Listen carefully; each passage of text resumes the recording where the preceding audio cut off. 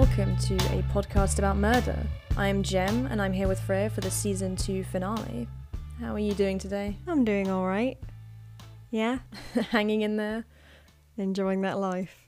So today we'll be discussing one of the most famous, and it goes without saying, tragic cases of France, the unsolved murder of Gregory Villemain. I would say that if you mention little Gregory to most French people, they will probably know who you're referring to, even if they're unfamiliar with the actual details of the case. You know, I was actually talking about this with some friends of mine, and they were surprised to hear that the events happened over 30 years ago because it's still so talked about, and it's really become a part of French culture. Wow. So our listeners may be familiar with this case because it was recently the subject of a Netflix documentary series called Who Killed Little Gregory? And I would definitely recommend that for people who would like to know more about this case. Yeah, I've just started watching it. I think I'm 3 episodes in. Yeah, it's pretty good. I'd recommend it. I think it's good, because you see the people involved in the case and it's quite detailed. Yeah, and it gives a good overview and they interview the main of everything. Yeah.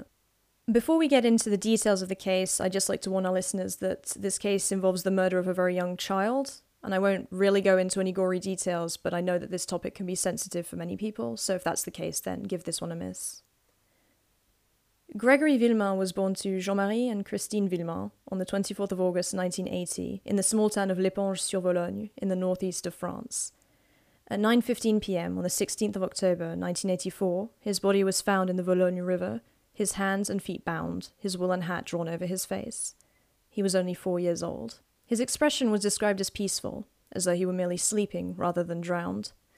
This case has taken on an almost legendary quality in France, notably due to the fact that it remains unsolved after over 35 years, and the many twists and turns that have occurred over the course of the investigation. As I said earlier, Gregory's parents are Jean-Marie and Christine.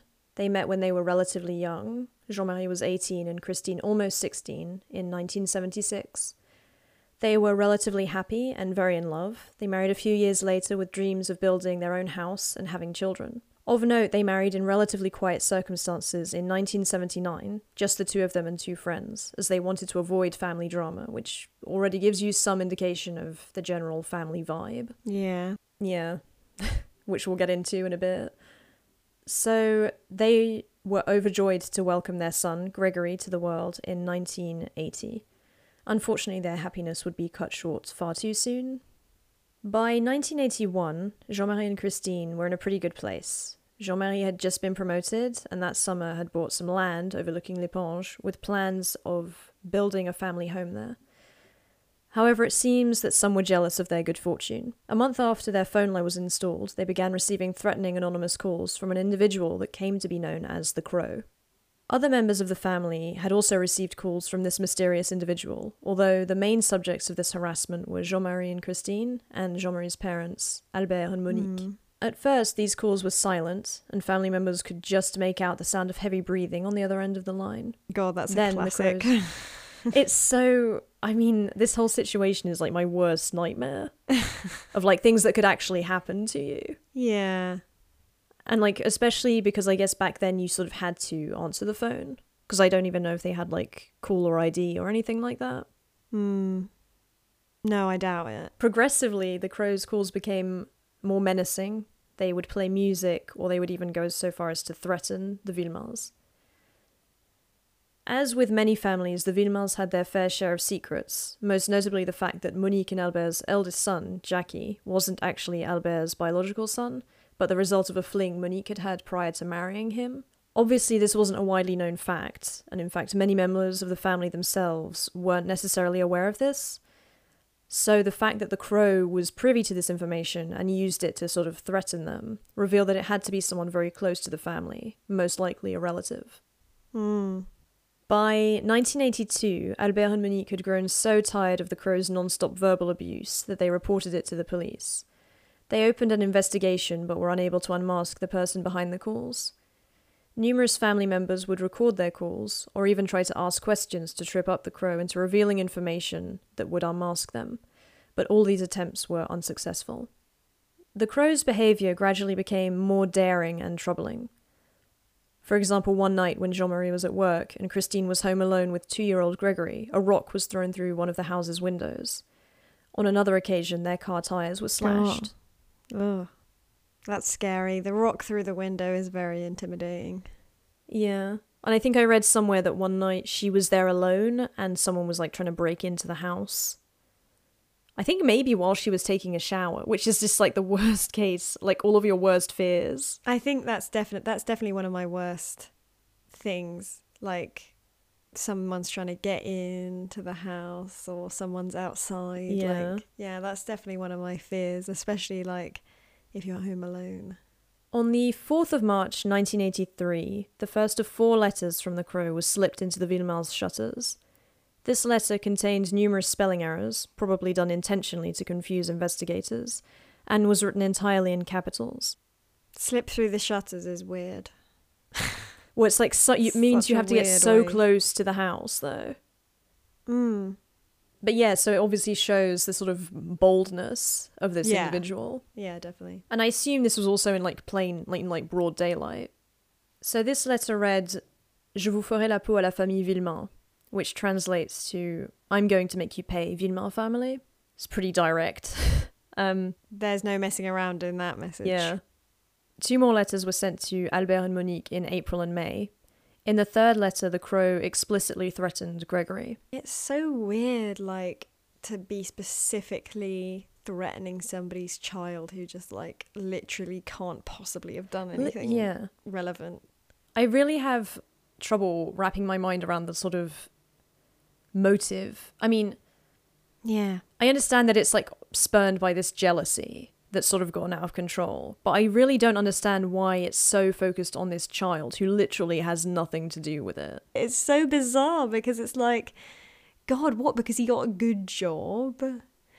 I mean, maybe I'm not understanding the level of difference in class between, like, once he'd got that job, how different his class was to the others. I think it is quite a big deal for the region to have slightly more money than the average person, because it suddenly puts you in an entirely different class where you can afford, like, they were thinking of buying a second car, which is quite a big thing, and he would buy Christine like fancy coats.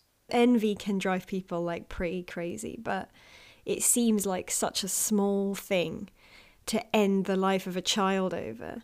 There has to be something else running through underneath.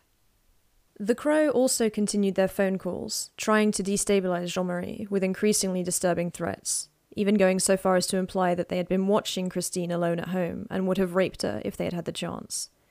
God. Not wanting to, yeah.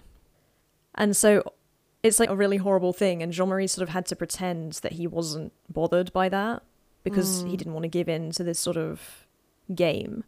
However, on one occasion, the Crow threatened to harm Gregory, and Jean-Marie couldn't help but react, "If you lay a finger on my son, I'll kill you."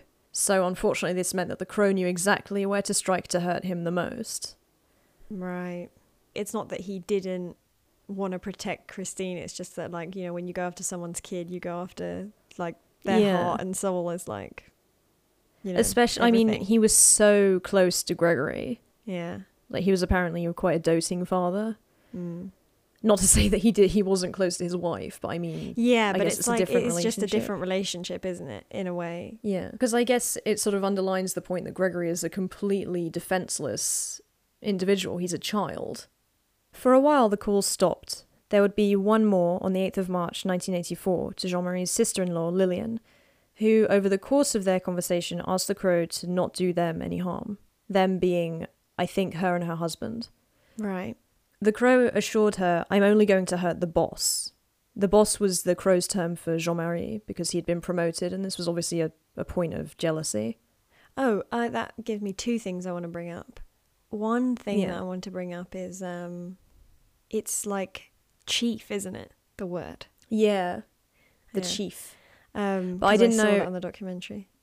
Yeah, it's chief, but like, which it sounds better in English, it makes more sense. But in French, it has the connotation of being someone who's in charge, like your Yeah, superior. Right. And the other thing is that in the documentary, they refer to the Crow as the Raven. Do they? In the Yeah. subtitles? No. Oh, Oh, did you watch it Because- in French? yeah. Okay, because, like, this, I didn't choose this or anything, but it's dubbed over in English. Oh, but I guess because maybe the crow's a reference to a film, and maybe that film translated into English Is raven. is raven. I don't know. I think corbeau can be used for both, but I don't know if we distinguish a raven in French. I'm checking that now. Yeah, according to Wikipedia, there is no consistent distinction between crows and ravens.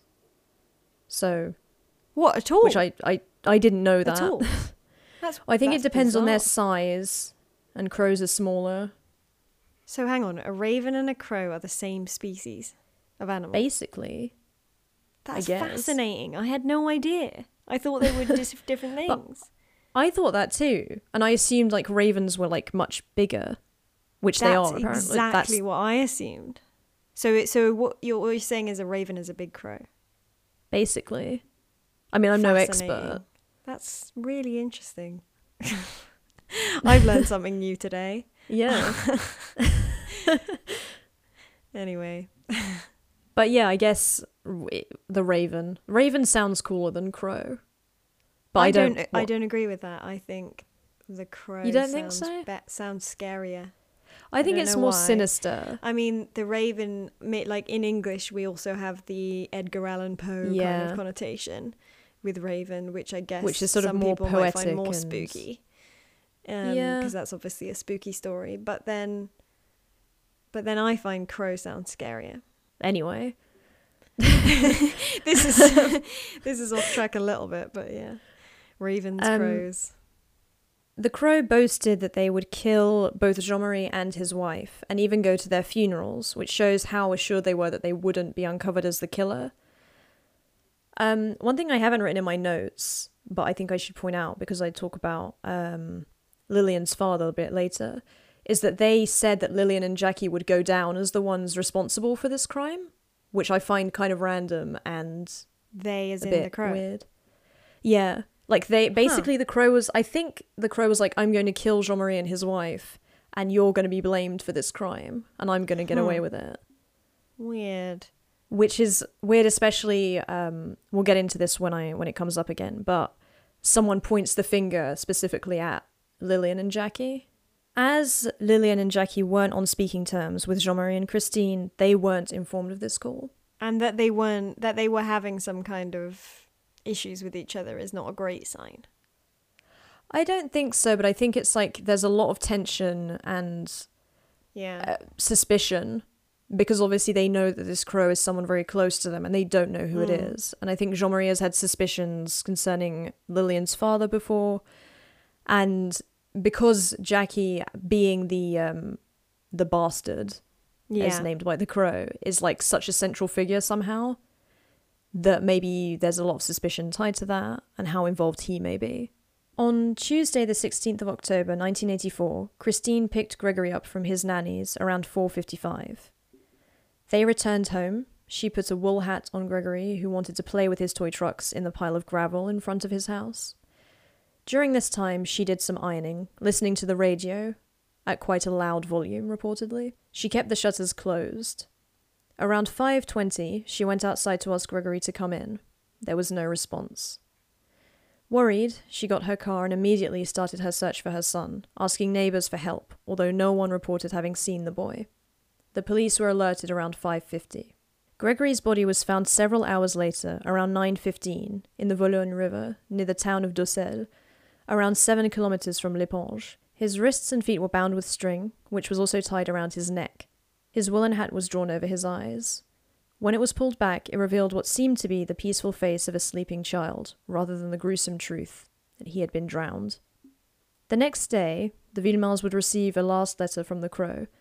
The postage stamp indicated that it had been sent at 5:15 on the day of the murder. It read, "J'espère que tu mourras de chagrin, le chef. Ce n'est pas ton argent qui pourra te redonner ton fils. Voilà ma vengeance, pauvre con." This roughly translates as, "I hope you die of grief. Your money won't bring your son back. This is my revenge, poor idiot."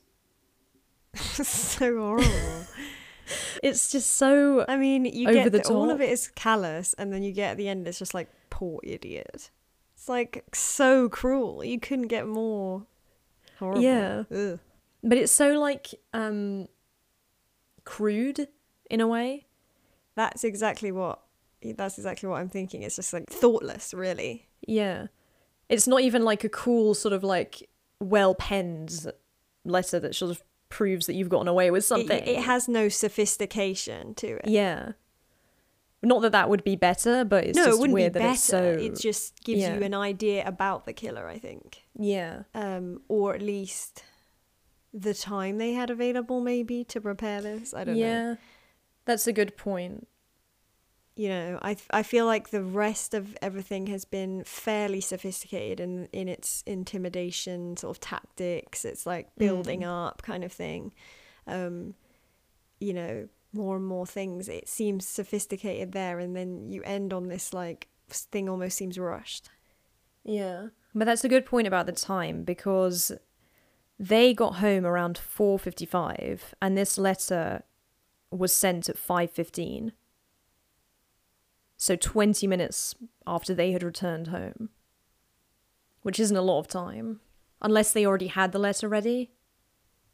I guess, but yeah, seems like a really close window for all this stuff to happen. Over the course of the investigation, an extremely detailed timeline was constructed, although this meticulous work would only be done years later. Originally, all investigators had to go on were Christine's approximative timeline, the time of the discovery of the body, and 2 reported incidents of the Crow, the letter, timestamped 5:15, and a call that Michel Villemain, Jean-Marie's older brother, received around 5:30. "I'm calling you because they're not answering next door." This is referring to Albert and Monique. "I've taken my revenge on the boss, and I've kidnapped his son. I strangled him and threw him in the Vologne. His mother is out looking for him now, but she won't find him. My revenge is done." That one is slightly more sophisticated, don't you think? I find the wording more sophisticated. I don't know if it's just... almost like they're written by 2 different people. That is an interesting point that we will touch on. But also, they make a point of saying that it's badly written on purpose to sort of confuse investigators. Physically or... Well, the first one they got was physically, like it was written in all caps, and then they misspelled the name. When I was watching the documentary, I was thinking it's very bizarre handwriting with the C's like 4 sides of a square. You know, it's it's all very blocky and weird. I've never seen any writing like it in my life. I guess they probably did that on purpose. Yeah, and it misspells the Villemain name, which is like, I think it has to be done on purpose, because if you're so obsessed with these people that you want to kill them, you probably know how to spell their name. Especially if you are somehow related to them. Yeah, it's probably just to sort of create confusion. But then this one has different handwriting to the first one, which is interesting too. That is interesting. So it's important to underline 2 things here. That the Crow is clearly responsible for Gregory's murder, and to this day the Crow has not been identified. I don't think I'm going out too far on a limb to say that the Crow is responsible for his murder. I think most people will agree with me there. I think so. Well, yeah, whoever they are, they're either responsible or they're part of it. Oh, there's a bloody plane going over again. Again? I mean, who's flying? Like, where are you going? We're on lockdown. You can't just be going to Marbella. You as a police chief. No, don't go to Marbella. Please. Guys. Come on. Help me out here. The case of Gregory's murder was given to Judge Jean-Michel Lambert on the 17th of October 1984. Oh, this guy. Yeah, this guy. I don't want to trash talk him too much, but at the same time, like, this guy. He's ripe for it. He's got it coming a little bit. Yeah, so we'll get into this a bit more later on, but this judge didn't handle the case very well, and I think he's largely responsible for how a number of events turned out. And it has to be said that he was relatively young, and he kind of enjoyed the sort of fame and media attention that came with the case. And I think in some instances this would lead him to reveal things to the press that he absolutely should not have, and that allowed things to spin out of control. And before we go on further, just to establish the correlation here is like the judge is sort of like the prosecutor role Right, yeah. in France. So Yeah. just to sort of parallel that for different people, because I know it doesn't work exactly Yeah. that name doesn't work exactly like that in the UK, and I know it doesn't Or in in America. the US. Yeah. Yeah. So just I think point it's, that yeah. out. So obviously he's a lot more involved than a judge would be in a case in Right. Yeah. He's any more other like, country. Yeah, the sort of lead prosecutor on the case. Yeah, he's in charge of leading the investigation, determining what course of action to take, and sort of gathering all the evidence and making a decision. Gregory's autopsy was performed the day after his murder, on the 17th of October. It didn't turn up much. There was practically no bruising, just a very small one on his head. There were no traces of evidence on his clothes. Just one detail stood out. There were signs that he had foamed at the mouth, and his lungs showed clear signs of asphyxiation by drowning, although there was very little water in his lungs. There was no sign of alcohol in his blood or any traces of adrenaline, which is really interesting because that shows that he probably wasn't scared. And I didn't know that that could actually be used as an indicator of that, but it makes sense.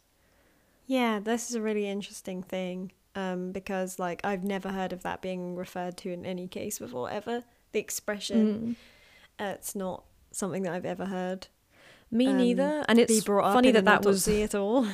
But yeah, now that I'm thinking about it, it's very French, because Yeah. it's all about like the emotions and the drama of the situation. Well, we can't tell whether there was alcohol in his blood, but he wasn't scared. And it's like, okay. It's like Like the contrast between that information and the absolute lack of like a full toxicology report yeah. is just so funny to me. So no toxicology report. Yeah. That's pretty much. I was going to say that the blood sample they took from him wasn't enough to do a full toxicology report, was it? Which is a major issue, obviously. So there could have been things present in his blood that we'll just never know about. It's so that's bizarre. obviously... It seems so like even for I know this is the 80s. Well, it's like... We're talking about we're probably talking about a police district that isn't super used to a case like this, for sure. But it's still like you'd think you would be doing those basic things. So that's obviously a main point of criticism about this investigation. The coroner's report was extremely vague and couldn't determine whether Gregory had been drowned prior to being thrown into the river, for instance in a bathtub. He couldn't say whether he was dead prior to being placed in the river or whether he had been tied up before or after his death. But And like crazy. I know that being in the water can like muddle the details a bit. Yeah. But I know that in like the 30s or 40s they were able to determine just by the bruising or the blood flow how long a person had been tied up for. Exactly. Like we've done a case. Yeah. In episode 4 of the last season, I think it was episode 4, where and it was wartime Britain in like the 40s, and they were able to determine, that someone had been bound while they were alive, and all these different things like that about a body that had been sitting in water. So it's the same. I mean, it's not exactly the same case, obviously, but like it's the same basic thing that's happened to the body. And they could determine all of these things 40 years before this case. It just seems bizarre, like the level of negligence. Well, that's why, like, I don't have the details on how the autopsy was done, because I can't remember. They address it in the documentary, but I can't remember. But it just seems so shoddy to me, and I don't know why. A handwriting specialist was brought in to analyse the Crow's handwritten notes. These notes would cause a lot of contention over the years, as multiple experts would come up with multiple suspects, but the first person thought to be the author of these notes was Roger Jacquel, Lilian Villemin's father. He, however, had a solid alibi for the time of the murder. But it's interesting coming back to the phone call made to them that would sort of place blame on them. I keep forgetting about these people, actually, because they keep coming up, and they come up, but they're not about them. Too central to it in a way, like because there's so much focus on other members of the family. We tend to forget these ones. Personally, I don't think they killed Gregory. but I don't know if they were somehow involved in the Crow scheme. Yeah, or at least they know something more than they're letting on, I would think. Yeah. On the 18th of October, 140 people who were close to the Villemonts were made to submit handwriting samples, even copying out the last letter from the Crow. So I'm just going to go through some of the key events of the investigation, which we can discuss as we go along. On the 17th of October, some car tyre tracks were found on a site that was proposed as the potential murder scene between Docelle and Desimont, as well as a woman's footprint. On the 22nd, the first sketch of the potential murderer was drawn, using eyewitness accounts of a strange man who had been hanging around the post office on the evening of the crime. However, a man came forward, having recognised himself, and was released without further questioning. On the same day, the 22nd, in the evening, police received a call from an anonymous witness, pointing them in the direction of Liliane and Jackie Villemart. So again, they're coming up. Yeah. These two were brought in for questioning, but released. The anonymous caller was revealed to be Marie-Ange Laroche, wife of Bernard Laroche, a close childhood friend of Jean-Marie's. So she was brought in for questioning, and then suspicions turned to her husband, Bernard. They made him submit handwriting samples and questioned him about his whereabouts on the 16th. On the 25th of October, police tried to reconstruct the crime using a mannequin, which allowed them to determine that the supposed crime scene was not where they had originally thought, but by the Docelle fire station. And it's already like so much after the actual murder that I imagine not knowing where the sort of site of this crime is means that they've lost a lot of evidence already. Oh, definitely. Yeah.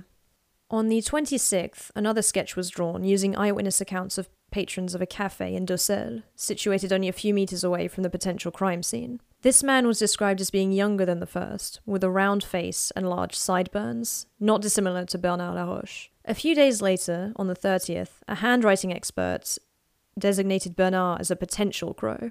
He didn't confirm this, but Bernard and Marie-Ange were immediately brought into custody and questioned. However, their alibis seemed solid, and they were released the following day. Marie-Ange had been at work, and Bernard had been with a co-worker in the afternoon and then gone to his aunt's house, where his sister-in-law, Muriel Boll, was staying. To confirm Bernard's alibi, police brought in 15-year-old Muriel Boll for questioning. Although her original account seemed to confirm what Bernard had said, police picked up on several inconsistencies. For instance, Bernard said that Muriel was already at his aunt's house when he arrived, whereas Muriel stated the opposite. On top of this, several classmates stated that they hadn't seen her getting on the school bus that day, but getting into a car, whose description matched Bernard's, around 5 o'clock. When confronted with these accounts, Muriel's story quickly changed. She told police that Bernard had picked her up from school with his 4-year-old son, Sebastian, in the back, and driven to a house in L'éponge. There, he picked up another 4-year-old boy, later identified as Gregory. He then drove them to Docelle and got out of the car with Gregory, returned without him. She signed a statement attesting to this and reiterated her testimony before Judge Lambert on the 5th of November. So, this is one of those instances I mentioned earlier where this judge handled the situation very poorly. He sent Muriel back to her family home, so she lives... I don't know if her sister lives there, but they all sort of live nearby, in any case. So he sent her back to her home instead of placing her in some kind of, protective custody. He arrested Bernard immediately without even having a full case against him that afternoon. So the handwriting expert hasn't even given it, an official report. All he has is Muriel's testimony, basically. The media was so involved in this case that they were even there to film his arrest. And during an interview, Judge Lambert basically revealed that Muriel was his key witness. And I've seen this video as well. Yeah. Of him just bumbling through with and just he's answering so smug every about question it in a way. With no consideration of oh, maybe I should hold something back. He's just blah, blah, blah, blah, blah. Yeah. Any more questions? And it's Jesus but Christ. Even when he does try to have some kind of restraint, literally all they have to do is push him a tiny bit and he'll be like, That's exactly what I was just going to say. It's they ask him a question. He's like, oh, I can't say that. And then they just ask him again and he goes, well, it's this. it's like, come on, man. Just not try a little bit. I mean, I can relate to being the pressure of any situation will make me just talk. Yeah. No, until I I've can talked imagine myself that, into like, a hole. So I guess I can relate to it, but then again, I'm not a prosecutor. It feels like there's a lot more on the line than like my normal conversations. The next day, Muriel recanted her testimony. She explained that she had been forced by police to testify against her brother-in-law, who was completely innocent. She made this statement to the press on camera. I don't know, have you seen this interview? I've seen the bit where she's recanting the statement, and I just thought she looks so intimidated by the whole thing, and it's so obvious that she was telling the truth before, even though she's saying she's telling the truth now. At least that's just what I thought. To me, you can see her family in the background watching her give this interview as well, which also is like shows how oppressive the sort of situation is. Definitely. She won't meet anyone's eyes, and she only repeats the same sort of prepared statements. Yeah. As if rehearsing a script, in my mind. Yeah. Many people speculate that she was beaten by her family and forced to change her statements, although of course Muriel has never confirmed this, and this is one of the ongoing unsolved elements of this case, the question of whether, you know, her original statement was true or this one. In fact, one of a cousin of hers later came forward saying that he was like, yeah, she was beaten. I can attest to that. And it was a whole point of contention where she said that he was lying. That's crazy. So what I do find interesting, though, is that not far from the supposed scene of the crime, the one near the fire station, officers found an empty insulin syringe. And investigators then hypothesized that insulin could have been used to put Gregory into a hypoglycemic coma, which would explain why he appeared so peaceful. And the lack of adrenaline, I guess. Yeah. Of note, Muriel's mother was diabetic, and Muriel was said to have known how to help her mother with her injections. However, as a proper toxicology report was never done on Gregory, and there were no fingerprints on the syringe, there's no way to know if this is relevant in any way whatsoever. God. It's just so frustrating. I feel like that's just such a perfect piece of puzzle that is just now soggy and can never be put in the right place because of just basic stuff not being done. I mean, was there literally anyone else connected to them who was diabetic? I don't think so. But then I imagine there's more than one diabetic person in the region. I mean, obviously. I mean, that would go a long ways to sort of, like, if you could say, because, you know, diabetes isn't the rarest illness, but it also isn't super common, I would say. So, like, if you find a syringe of insulin on the ground and you can definitively say that, like, 2 people in the nearest 200 miles, let's say, are diabetic, then it's pretty, you know, you could be say someone threw it out of a car. Obviously, it could be any of those things, but I'm just kind of saying the likelihoods then become very strong that it's one of those 2 people, let's say. Naturally, Jean-Marie was devastated to learn that Bernard Laroche was considered the prime suspect in his son's murder. The 2 were cousins and had grown up together as very close friends. Their 2 sons were even the same age. It seemed impossible to believe that Bernard could be responsible for such a murder, and I can't imagine the sense of betrayal he must have felt. Yeah. But that's also why people will defend him and say he couldn't have done this. Because he's close to Jean-Marie. They were best friends when they were teenagers. And they have sons who are the same age. Well, and people will say he can't have killed a 4-year-old because he had one. Yeah, but, you know, we know that people are capable of terrible things. Yeah. Just because it's really difficult to grasp doesn't mean it can't happen. It's not impossible by any stretch of the imagination. In any case, Judge Lambert didn't seem too concerned by Muriel's retractions and was very confident in the other pieces of evidence making up his case. The most important of which was a letter from the Crow that seemed to have an imprint of Bernard's initials on it. However, just to really demonstrate the complete, bumbling way in which this case was handled, this letter was lost. For fuck's sake, it was lost. It's just like I don't even know how this could happen. You have just key piece of evidence. You're like, whoops. I guess I left that on the counter with the coffee and someone else picked it up. Like, what the hell? How do you... I don't know.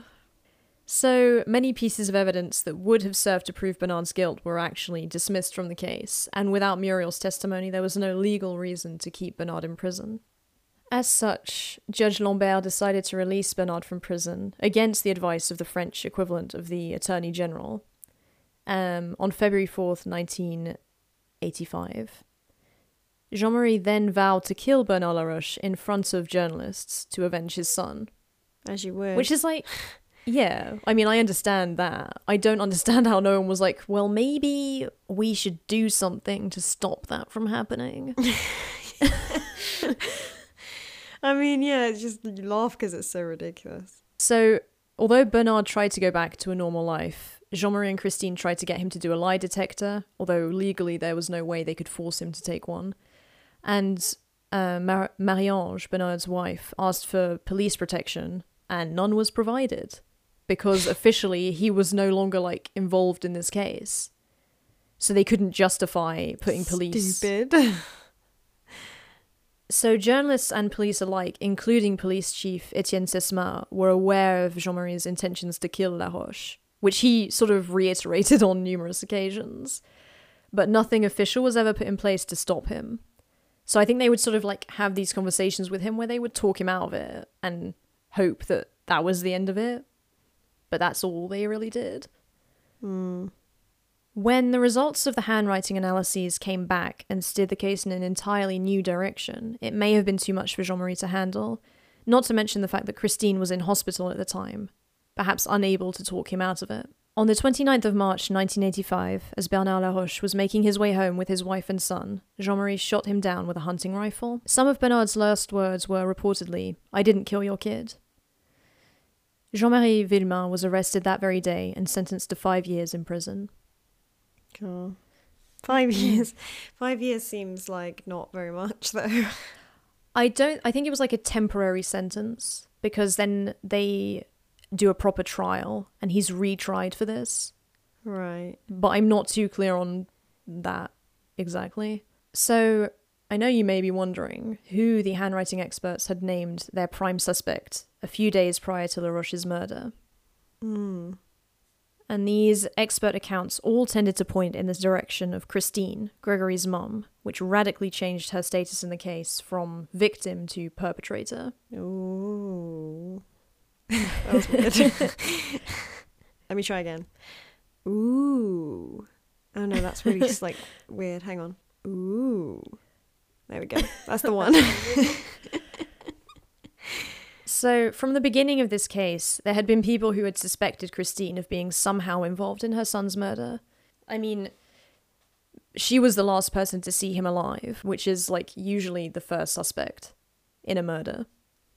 Numerous journalists jumped at the idea of something so scandalous as infanticide, criticizing her reaction at Gregory's funeral, which was, she just cried and then fainted, which I don't think is that abnormal.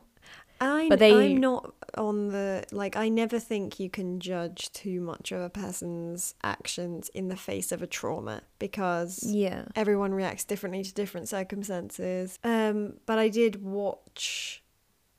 see the footage of her at the funeral, and I actually didn't think it was over the top. I didn't find it that over the top. I mean, like, she's when not you mentioned like it to me screaming before, and fainting in a very dramatic way. She's sort of leaning on her husband, and I thought it looked very natural. It's very traumatic to bury your tiny child. You know, like, I can't say it any other way. It's horrible to have to do that, and she is acting like she's experiencing a horrible situation. Yeah. It's only in comparison to the solemnness of the others that she seems out of, unusual. But I don't actually think her behavior is out of the question. It's like she's devastated. The thing is, her reaction is criticized as being like over the top and fake. But I feel like if she had been really stoic, then that would have been like, well, she's so cold-hearted. She didn't love her child. I kind of feel like I feel like a lot of the time mothers get this type of thing in the way that fathers don't always get. Like, I feel like it's a thing. I feel like it's like their reactions are always like scrutinized. If she's cold, if she's over the top, if she's too emotional, if she's not emotional enough, then it's all like, brought into question. Anyway, so there was a lot of slander in the papers, and all of her actions were scrutinized and criticized by the press. Although for a long time there wasn't any formal evidence against her. So the thought that the handwriting analysis pointed to her being the Crow started a media storm. She was immediately villainized by the press. She was taken in July 1985 and charged with the murder of her child. Several women who later came to be known as the Post Office Girls claimed to have seen Christine posting a letter at the time the Crow had sent the letter regarding Gregory's murder. However, these witnesses were dismissed relatively quickly, as the clothes they described Christine in were ones that she had worn the day before the murder. I mean, she was quite open about having been to the post office the day before. So although she was pregnant at the time, she went on a hunger strike in prison to protest these ridiculous accusations, before eventually being freed due to a lack of evidence and no proof of a clear motive for the murder. I don't see this being a credible theory. In July 1985, following her arrest, a famous article was published written by Marguerite Duras, entitled Sublime, forcément sublime, Christine V. In this article, the author defends Christine's supposed infanticide, justifying it with some really weird, like, pseudo-feminist ideals. And apparently, the original draft was a lot more extreme, and it even implied that it's a mother's right as the giver of life to take away a child's life. Oh my god. Like, this woman is so bizarre, but it's written in a really weird way, which is obviously, like, fictional to me, but it was presented as, like, proper journalism, and I think shaped a lot of people's opinions on this. But she sort of writes it in a way where she's like, I walk up to the house, the shutters are closed, and I know that she's in there killing Gregory. And it's like, what? Wait, from her perspective? That's even weirder. It's so bizarre. And she never met Christine. She doesn't know her. So weird. It's just a really weird article. Yeah. Christine was eventually found innocent and cleared of all charges in 1993. A key element in her being acquitted were multiple eyewitness accounts stating that they had actually seen two people who resembled Bernard and Muriel in a car heading towards the Villemin house around the time of the abduction. These witnesses would only come forward years after the murder. So, quite a lot of good that is. Yeah. Although it seems undeniable that Bernard Laroche participated in the kidnapping, it is hard to say to what extent he was involved in the murder of Gregory, and to this day neither his guilt nor his innocence have officially been proclaimed. As technology progressed, a few more attempts were made to uncover new information. For instance, experts tried to analyse the DNA on the back of a stamp used to send one of the Crow's letters to Jean-Marie's father. By carefully analysing recordings of calls made by the Crow, however, experts were able to determine that there were at least two voices on the recording, a man and a woman. Yeah. This new information put everything in a new light. It wasn't just the simple actions of an individual, but a group effort, and even more disturbingly, a family affair. Yeah. I remember, like, from the recordings that I've heard, I think I can tell when there's a woman who's trying to lower her voice. Yeah. That's sound the thing. like to a me, man. That's what I think. Like, I'm no expert, but the recordings I've heard, to me, sound more feminine than masculine. Yeah, that's what I thought as well. It sounds like a woman trying to lower her voice in order to disguise it. That's what I thought. Yeah. So the fact that it's multiple people then puts everything in a new light where the timeline makes sense, because it was so short that it makes sense that it would be perhaps Bernard kidnapping Gregory and passing him on to someone else while someone else could post the letter. It's funny how something that makes things make more sense also makes less sense, because it's just like the more people that are involved, it's almost like the less likely it is. But then at the same time, well, that's it's the not thing. possible without multiple people. I don't know, it's so bizarre. Well, it has to be multiple people, but then that means that multiple people got together and were like, yep, we need to murder this child. That makes sense. It's just crazy. So going back to 1987, Judge Maurice Simon took over the case from Judge Lambert, who thought the investigation was over. He believed Christine to be the killer. So he was like, job done. I really like Judge Simon, though. He did a really good job, trying his best to redo the whole investigation. He spent days with the police testing how fast Christine would have had to be driving in order to fit the timeline of the murder. He recreated the crime scene from photos. So he really did his best with what he had. He took very detailed notes on his thoughts and hypotheses in his private diaries. Unfortunately, and this is really where, to me, the case starts to seem a bit cursed, he had a heart attack in 1990, which meant that he was in a coma for 3 days, and when he woke up, he remembered absolutely nothing about this case. It's so bizarre. Like, it really does seem like some divine intervention or something. Yeah. So it's hard to say whether or not he would have been able to solve this case if not for these unfortunate health issues. Yeah. In 2016, his diaries were brought in by his son, and examining his private thoughts on the case allowed investigators to confirm their own hypotheses based on handwriting analyses, knowing that they were now looking for multiple crows rather than a single individual. Judge Simon's hypothesis was that the killer had to be a member of one of the 3 following groups: Bernard Laroche and his family, Michel Villemain and his wife Ginette, so this is Jean-Marie's older brother and sister-in-law, and Marcel Jacob and his wife Jacqueline. This is Jean-Marie's maternal uncle. On the 14th of June 2017, 33 years after the murder of Gregory had taken place, Marcel and Jacqueline Jacob, as well as Ginette Villemain, were detained in police custody for questioning. Michel had died 7 years prior. Gregory's 80-year-old grandparents, Albert and Monique, were also brought in to be questioned as witnesses. Muriel was brought in to provide a DNA sample. Marcel, Jacqueline, and Ginette all invoked the right to remain silent.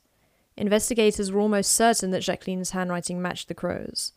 On top of this, the couple's whereabouts on the day of the murder were hard to confirm. I always think when people invoke their right to remain silent or plead the fifth, as it's called in America, that is always super, like, it's like saying you did it. It's like saying you know something. It's like, I definitely know something, I'm just not saying it. I do get that, and I do perceive it that way too.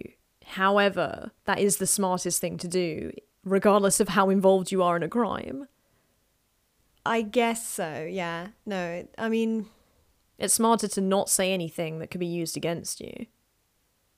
If you feel like someone's building... I agree with that, but if you have nothing, if there is nothing, then again, I guess innocent people do get put away. Maybe the crow isn't entirely responsible for this. So maybe it's like she wrote the letters and she knows that she's the crow. However, she didn't kill him, but she knows that she can't admit one without people suspecting her of the other. Yeah, that makes sense. I guess it's the same thing I said that I say about lie detectors. Bernard refused a lie detector, but that doesn't... I don't know what you think about this. So the thing about lie detectors is, they aren't 100% accurate by any means. And some would put their accuracy at far lower than than is reasonable. And that's the reason why they're not used. Because of that, if I was suspected of something, it's not in my interests to take a lie detector. Because without it, there's nothing extra on me. Obviously, it seems we have the social suspicion of me turning it down, but you have nothing extra on me. I can only lose by taking it. Yeah. Because I could get a false positive. Yeah, exactly. So the real thing is, like, even if a person's innocent, I guess I would advise that nobody should ever take one. I think so. Refusing one, I don't think, is necessarily a sign of guilt, because I think I would refuse one due to the fact that I don't think it can help me in any way. I can only lose from taking it. The use of the word boss to refer to Jean-Marie in the crow's calls and letters was also said to have been used by Marcel in an altercation with Jean-Marie, during which he stated, "I don't shake hands with a boss." Isn't there also the one, I don't know if you mentioned this before, isn't there also someone else who comes into his house and when he has this new couch Yeah, and that's refers a big thing. to and says about the couch, it's something only a boss would have or something like that. Yeah. I think that's Michel, his brother, Right. who was very jealous of him It anyway. kind of seems like this is all running in the it's everyone. Yeah. Well, that's what the Judge Simon suspected Michel was involved. Yeah. And Michel, as you may recall, said that he had received a call from the Crow at 5:30. However, he was the only one who heard this. He didn't record it. So it's hard to say whether he even did receive a call or if he's just adding to a timeline to sort of blur the perception of events. Yeah, and make it look like he's part of the victims rather than the... Yeah. Yeah, well, I couldn't have been involved because I was at home receiving a call. And they were calling me, Yeah. But he is quite an erratic individual and very jealous of his brother's success. And very jealous and quite proud of the fact that the eldest brother, Jackie, being a bastard meant that he was the eldest child. Oh. Like, legitimately. It's like such a weird thing. But anyway, Marcel and Jacqueline's only child, Valerie, informed police that her parents had had a weird obsession with the Villemain grandparents, Albert and Monique. So Marcel is Monique's brother. Uh-huh. They lived just above them and would often use binoculars to spy on them from the house. Which is, yeah, I would say that's weird. That's pretty weird. It's hard to dispute the weirdness of that. Valerie also stated that her father, Marcel, had called her several times during the day of the murder, anxiously asking for updates on the situation. I guess when at that point it was considered to be an abduction, and not a murder. Which is kind of weird because I guess I don't think he was that close to Gregory. Okay. So you would be like, why is my dad calling me up, harassing me about, like, my cousin? However, due to a lack of physical evidence and apparently irrefutable alibis for the day of the crime, this is according to their lawyers, and also goes against the previous statement I made where it was hard to confirm their whereabouts. Anyway, they suddenly have irrefutable alibis. Right. They were released in November and December 2017. In the meantime, Muriel had also been arrested for questioning and had gone on a hunger strike to protest this. I think her arrest was basically to see if she would divulge any other details or go back to her original confession, but she didn't, and she was also released in December. A sad event happened in July 2017, which is that Judge Lambert committed suicide, most likely as a result of the latest attempts to solve this case, which must have brought back a lot of attention. I hadn't remembered that he committed suicide, Yeah. so now I feel bad for at the beginning being like, this fucker has it coming. And like totally like ragging on him. Yeah. Oh, poor guy. But I do feel bad that he killed himself. Yeah, I mean, it's never... You don't wish that kind of No. despair on anyone. Yeah. In his suicide note, he defended his choices and actions throughout the course of the investigation and reaffirmed that he believed Bernard Laroche to be innocent and that Christine was the murderer. As of yet, there are no other leads, although investigators are still trying to solve the case. As more and more of the protagonists in this tragic family affair die, simply of old age, it seems unlikely that it will ever truly be solved. I can't see it being solved. It's not like there's anything more to kind of go through. Well, like, the evidence is so botched as well that you can't... I don't know. It's not like we have DNA that later we could have tested now that technology is improved. There's nothing like that to kind of go on. It's all based off of people keeping this secrets and not giving it up, basically. Yeah. Or And as like long a as they keep handwriting it to their... analysis. Yeah, Which and as isn't long as they exact keep either. that to their grave, then there's no way this case could be solved. Yeah. Which is unfortunate. It's very sad for Gregory and for his parents. Yeah. I mean, never like the idea of a sort of soul, as it were, that can't be at rest. Yeah, definitely. So that is the long and messy case of the murder of Gregory Villemain. Jean-Marie and Christine have never stopped in their quest to find out the truth about what happened to their boy, and have remained loyal to one another and the memory of their child throughout all of the tribulations of this case, and have gone on to have 3 other children. That's nice, because you often hear that a relationship can't stay together after something so tragic. So it does say a lot about them that they were able to sort of stay together. I mean, they stayed together throughout her being accused of his murder, throughout him being in prison. You know. It shows how strong their relationship is, because there are plenty of relationships that could never survive. Even the trauma of the loss, never mind the whole accusation things about her having done it. This case has gone on for such a long time and has so many elements that I didn't even really have the chance to touch on, just because I wanted to prioritize key events, that if you'd like to know more about this case, I would recommend Patricia Tourangeau's Grégory la machination familiale, which is an excellent book that goes into a lot of details about this case. And I also read La Voix Rauque by Thibaut Solano, which is written in a slightly lighter style. I don't know if these books have been translated into English, unfortunately, but there is the very good documentary that we've talked about quite a bit. And Patricia Tourangeau was also involved in the making of this, and it features a lot of footage from the time, as well as interviews with journalists and lawyers and investigators who have worked on the case. So I think it's pretty good for anyone who wants to know more about this. So don't forget to connect with us on social media, on Instagram at A Podcast About Murder, on Twitter at About Murder, on Facebook, A Podcast About Murder with no E, or you can send us an email at apodcastaboutmurder@outlook.com. If you have any comments, thoughts, theories, we'd love to hear those in the comments. And if you've got a suggestion or a case you'd like to hear next season, then, you can send us a little email. I don't know when we'll return, but... we will. We're like walking out into the mist, like, we don't know when we'll come back, but we will be back. I'll be back. Oh my god. No, I'm not sure when we will be back, because I've got some things to finish off.